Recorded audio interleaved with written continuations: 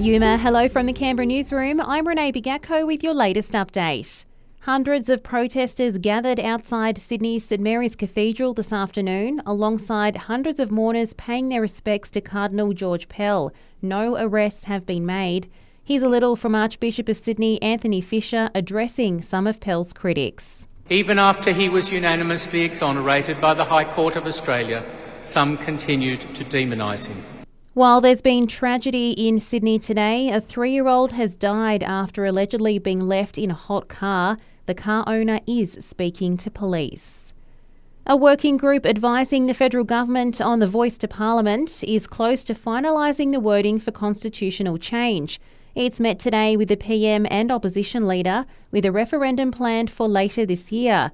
Co-chair Megan Davis says ultimately it'll be decided by voters, not politicians. The working group has made significant progress on the referendum question and the constitutional amendment to be put to the Australian people. Final recommendations will be given to the government in the next month. Police are trying to track down 5 culprits who've allegedly caused major damage to multiple Canberra businesses and homes in recent months.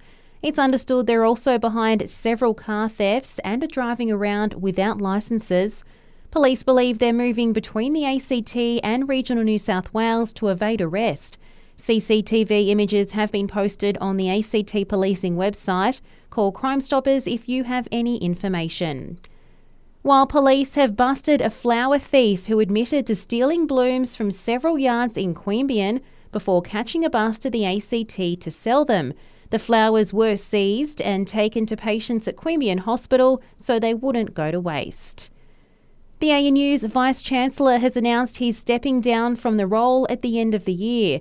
During his annual State of the University address, Professor Brian Schmidt broke the news, saying he'll go into a teaching and research role. I'm still very enthusiastic, and I'm not signing up to finish at the end of the year because I'm busted now. But I know I will, I've got it till the finish line, till December to do great things. And King Charles won't be replacing the Queen on our $5 note. The Reserve Bank has confirmed a new design is in the works, honouring the culture and history of our First Nations people. And that's the latest from the Canberra newsroom this Thursday. Check back again tomorrow morning from 7 for our next update.